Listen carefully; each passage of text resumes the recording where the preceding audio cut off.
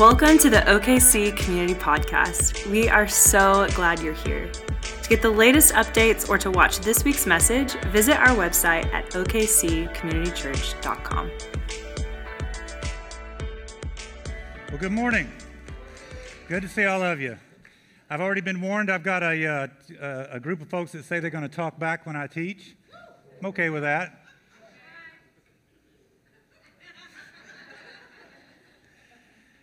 Let me tell you a little tidbit about me biographically. I have 3 siblings, two brothers and a sister. And my wife, Melanie, has 1 sister. The thing that Melanie and I have in common is that we are both firstborns. Yeah, some of y'all are too. We both know what it's like to be phase 1 critical test about what it is to raise a little human because our parents experimented on us first. We can compare stories about the mistakes they made, or at least the things that confused us. We know how unfair it is to be firstborns. Good example. I had to wait till I was 12 years old until I was allowed to go with my dad on his annual hunting trip to West Texas. My 2 younger brothers didn't have to wait until they were 9 or 10 years old. Not fair. My younger sister, my little sister, who is very petite, very small, got a room by herself in a queen-size bed, and I was relegated to sleeping in the same room with my 2 brothers in a bed that my dad made himself. It was more like a hammock instead of a bed. Not fair. Melanie was not allowed to wear blue jeans to high school, not because the school said that she couldn't, but her mother said it wasn't ladylike.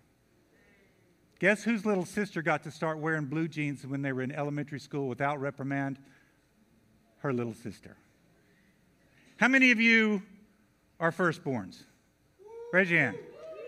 Somebody tell me what's something that was unfair as a result of being a firstborn. What happened to you that wasn't fair? Huh? Yell it out.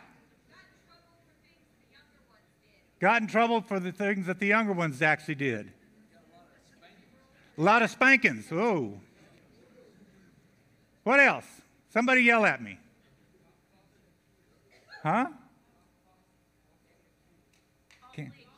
Falsely accused. All the time. Well, today we're going to look at something about God that's unfair.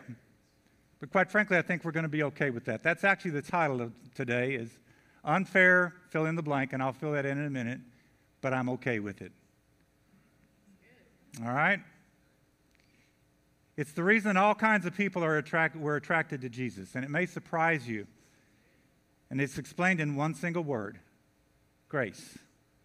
And that may sound odd to you, unfair grace, but I'm okay with it. Grace, undeserved, unearned favor, unearned forgiveness from God, not based on anything you did, right or wrong, good or bad. It's something, if we're all honest, it's something we crave, right? We crave grace. We crave grace when we've hurt or offended someone we love or someone that we need. And we know we can't take the words back. We can't go back and redo it. And yet grace is something that's offered to us when they say, you know what, let's move on.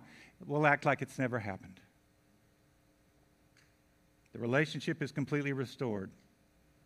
Unmerited, undeservable, unearnable grace. See, the thing is, grace isn't genuine if it's just a concept or an idea. Grace has to be experienced, and the experience of grace requires a relationship. By the way, just so you know, I have Parkinson's. My knees shake, my hands shake sometimes. I'm not nervous. It's just this is the way I am. We all good with that? Yeah. Okay. I know it's obvious. And I'm still getting used to being noticeable like that. Anyway, grace has to be experienced. And the experience of grace requires a relationship, which is why God had to show up among us to be one of us. We would never have known the grace of God without experiencing the presence of Jesus Christ on our earth, in our lives. The relationship is there, and therefore grace is offered through Him. John's autobiography of Jesus quotes him as saying this about Jesus: "We have seen his glory," Jesus' glory, "the glory of the one and only Son who came from the Father, full of" what? Grace and truth. Grace and truth, not the balance of grace and or truth, but all grace, all truth, all the time. But the thing is, it's the grace of Jesus that was so unsettling to folks. It made them go, huh? I don't get it. Jesus hung out with folks who were marginalized, like women who were seen as just property. And yet he did something for the women's movement even way back then. The cheaters like Zacchaeus, you know, the little guy. Oh, Zacchaeus was a wee little man.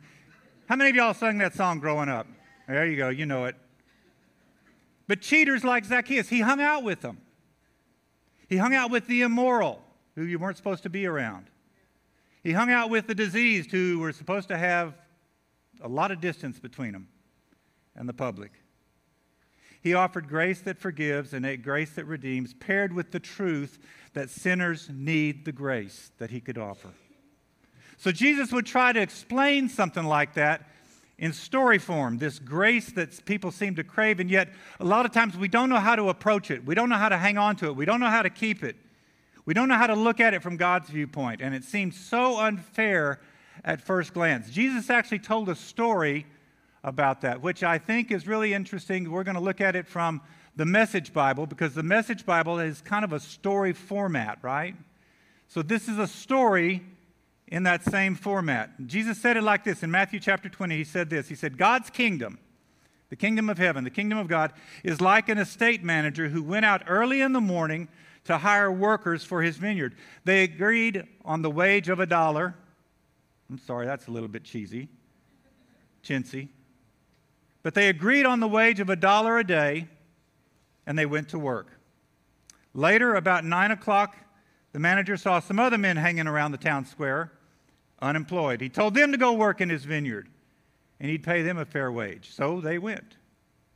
He did the same thing at noon, and then again at 3 o'clock. And at 5 o'clock, an hour before the day was technically over, he went back and found still others. And he said, why are you standing around all day doing nothing? And it's kind of like they said, duh, no one hired us. So he told them to go work in the vineyard. When the day's work was over, the owner of the vineyard instructed his foreman, call the workers in and pay them their wages. Start with the last that was hired and go on all the way to the first. So those hired at 5 o'clock, 1 hour before closing time, at 5 o'clock, they came up and they were each given $1. And you can imagine what the guys at the other end of the line are thinking. Dude, instead of $1 a day, we're getting $1 an hour. I am so in for this. But they got the same. Each of them $1. Taking the dollar, and I love this word that the Message Bible uses, they groused, grumbled. Yeah, seriously? They groused angrily to the manager. These last workers put in only one easy, measly hour, and you just made them equal to us, who slaved all day under a scorching sun. He replied to the one speaking for all the rest of them, and he said, friend, I have not been unfair. To which everybody listening to Jesus tell this for the first time probably were thinking, what do you mean it's not fair? It's not unfair. By what standard is this fair? And the vineyard owner goes on and says, we agreed on the wage of $1, didn't we? So, take it. Go on home. I decided to give it to the one who came the last, the same as you. And there it is, the first part. I decided. I decided what's fair. And I gave it to the one in the last of the line just as the one in the front of the line. And then here it comes again. Can't I do what I want? Can't I do what I want with my own money? In other words, can't I do what I want? It's not about what you want. It's what I want to do with what I have. Are you going to get stingy because I'm generous? And because he's probably thinking, I gave you a job. I'm not stingy. I gave you what you needed. And in that moment, we see the way that we kind of understand the way the 12-hour laborers see the world, right? I get what I earn. And that's what's fair. And in this parable, Jesus invites us to see our relationship with God completely different than that. See, because the kingdom of God, the kingdom of heaven, is characterized by unsettling, uneasy, unanticipated generosity. See, the owner paid the workers according to not their productivity, but according to what they needed. All of them needed to be able to feed a family. All of them needed to pay their bills. All of them needed something that would sustain them financially for that day. And so they all got what they needed. And that teaches us that God's grace is all about what He knows we need. Not on the basis of how much we think we've earned. Not on the basis of what we'd really like or want. He knows me better than anybody else knows me. He knows what I need more than what I know I need. And Jesus is asking us, as well as His listeners back then, are you going to step into a system where the undeserving get exactly what they need, grace, even though they don't deserve it?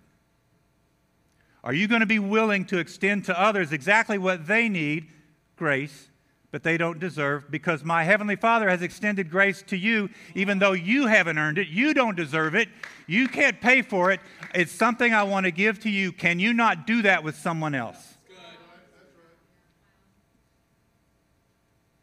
Lopsided, uneven, imbalanced, seemingly unfair grace that we all need, that we all crave. And of course, back then, listening to this, just like some of us here, all the prodigal sons and all the prodigal daughters are like, yes, I'll be in on that. All the prodigal wives and all the prodigal mothers who just ditch their responsibility and run off and do something irresponsible, and they wake up 3 or 4 years later and go, I blew it. Will I ever get my family back? They're listening to what Jesus is saying and saying, I'll take that. Hallelujah, something's there for me. Prodigal husbands who blew up their families and their marriages and thought, God's never going to hear another prayer of mine. And they're going, yes, I'll take the grace because that's what I need. But what about people like me? Maybe some of you. The early to the parade people. You know what I'm talking about. The folks who were pretty good and didn't mess up really bad. We hung in there with God. Doesn't that count for something? I tried to stay in the lane as best I could. Doesn't that put me a little bit further down the road? Doesn't that earn me a little bit more? Sounds unfair, doesn't it? And Jesus gives us a reality check, because in the next verse is what He says that we need to hang on to. It's like the great reversal. Many of the first end up last, and the last first. In other words, it'll feel like we should have been near the front of the line. And then all of a sudden, it's like we got sent to the back of the line, to the other end, and someone else, quote, less deserving, gets put up there near the front instead. And it's going to feel unfair because of how we've been raised to measure what's fair, by using comparisons. Who deserves more? Who deserves less? Who did better? Who didn't? Who was nicer? Who was a real jerk? Who committed the really, really big sins, and who just told a few white lies and maybe gossiped just a little bit? See, here's the point. Grace isn't really fair by those standards, by that definition. And here's the one thing I really want us to get today. Grace doesn't compare. You don't get to compare yourself to somebody else and say, I get it more quickly and more readily and in bigger doses than they do. Grace doesn't compare, because grace in Jesus, remember, Jesus came in all grace and all truth. Grace in Jesus is always married to truth. And truth is, we've all fallen short of God's standard. Every single person on the planet, past, present, and future. And yet, over and over and over, Jesus emphasized that everybody is invited to enjoy this deep relationship with God. Everybody. The people that showed up at 6, the people that showed up at 9, the people that showed up at 12, the people that showed up at 5. Everybody deserves to be invited in. The people with baggage, the people with regret, the people with a past, the people who judge the people with a past, the people who judge the people with baggage, the people who regret. Everybody is invited to the kingdom of God, and everybody gets in through the same door. Let's go. Jesus. Jesus, who is grace and truth personified. Jesus, who told the truth and said, this is what sin is, and I'm going to call it what it is. I'm going to call it sin. This is what makes a person a sinner, and you are sinners because you can't uphold 100% of the law, 24 hours a day, 7 days a week, 52 weeks a year. You can't do it. So all of us are sinners. Doesn't matter if you're a great sinner or a small sinner. We can't compare. And then Jesus died for all those sinners, me, you, and everyone else on the planet. Everybody comes to God through the same door, the same way. By first of all agreeing that we've blown it. We sin. That's what confession is. And then consciously turning back in His direction. That's what repentance is. It's taking concrete steps to move back in the direction of God. You know what repentance really is? It's not about flailing yourself and saying, I'm a bad person. It's saying, I want to go home. I want to go home to my Father. I want to go home where there's family. Maybe not birth family, but spiritual family. I want to go home. And I want to go back. And I take steps to submit my life, my thoughts, my words, my outlook, my attitude, my choices, my relationships. I put all of that and submit all of that consciously under God's direction and God's authority. And then placing our faith in Jesus Christ as Savior, we trust Him that what He did on our behalf is what gives us grace. Regardless of how unright we are, because grace doesn't compare. God's grace gives us as much as we need. Forgiveness, another shot at making things right, another shot at making choices that honor Him, and another shot, and another shot, and another shot. Why? It's like what Scripture says in Lamentations, His mercies are new. How often? Every single morning. God offers you and me as much grace as we need to remove the sin, to remove the shame, to cover us in His holiness, to cover us in His righteousness, to cover us in His purity, to cover us in His Holy Spirit, to be drawn back to Him on intimate terms, to truly be called sons and daughters by Him. All because of Jesus. Because of Jesus' sacrificial death that paid for all of our sins, and His resurrection that promises a forever life with Him that starts now and never quits. And it doesn't matter who needs more and who needs less, because grace doesn't compare. Quite simply, we all need it. We all need God's grace. So what that tells me is that who's first and who's last really isn't important. Doesn't matter where I am in the line. Doesn't matter where you are in the line, as long as we're in the line. You know what? Actually, what I read in Scripture, there's no lines in God's kingdom. There's crowds. Crowds that follow Jesus around. Crowds that Paul tells us are like clouds of witnesses urging us on forward. Crowds of people in Revelation that are gathered around the throne to sing praises to God. I just want to be in the crowd. Doesn't matter to me, crowds or lines. I just want to be somewhere in there. All because God's grace is greater than all my sin.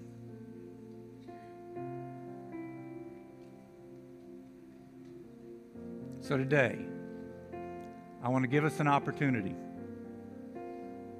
to be recipients of God's unfair grace. In a minute, there's going to be a prayer up on the screen.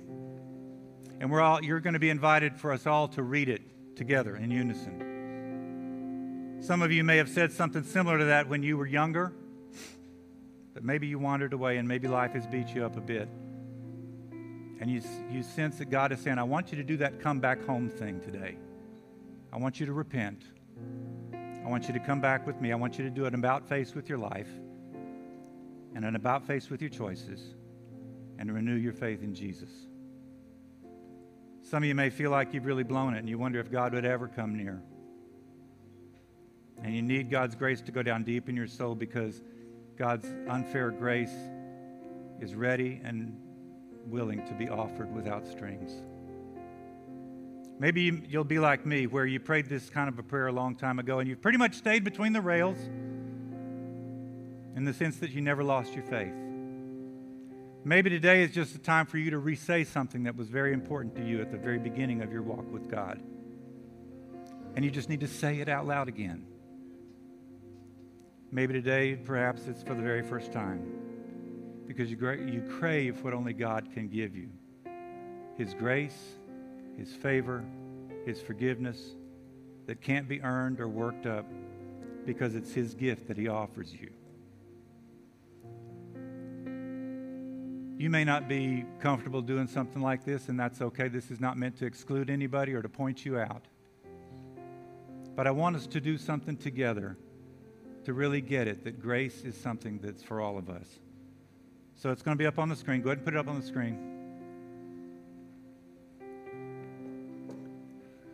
Read it with me. Here we go. God, I fall short every day. I need what I don't deserve, grace, to be forgiven of my sin and restored to you. I believe Jesus' death on my behalf accomplished both. So I place my faith in Him as my Savior, my forgiver, and Lord, the leader of my life. Amen. Let me pray for us. Let me pray for us again. Father, when we really stop and think about the grace that you've offered to us, the forgiveness, the favor that we can't earn, that we can't hang on to and facilitate on our own, it is stunning that you would do that for us. Father, for those who've said it for the first time in a minute, give them courage to share that with someone. For those of us that have been on the fence, for those of us that have needed just to say it once more, burn it deep within our hearts and our souls. Words are inadequate to say thank you enough. Words are inadequate to make it go down deep. But Father, you touch us deep within our hearts to remind us that Jesus, full of grace and truth, has come to save us and to bring us back to you. Move with your Holy Spirit in these moments as we sing once more. Do what only you can do. In Jesus' name, amen. We're going to sing one more song, and as we do, I'm going to invite those of you that would like to. If you need someone to pray with, the prayer team's going to be up here in the front. If you just need to come and just kneel, come and kneel and just spend some time with God. But let's worship one more time.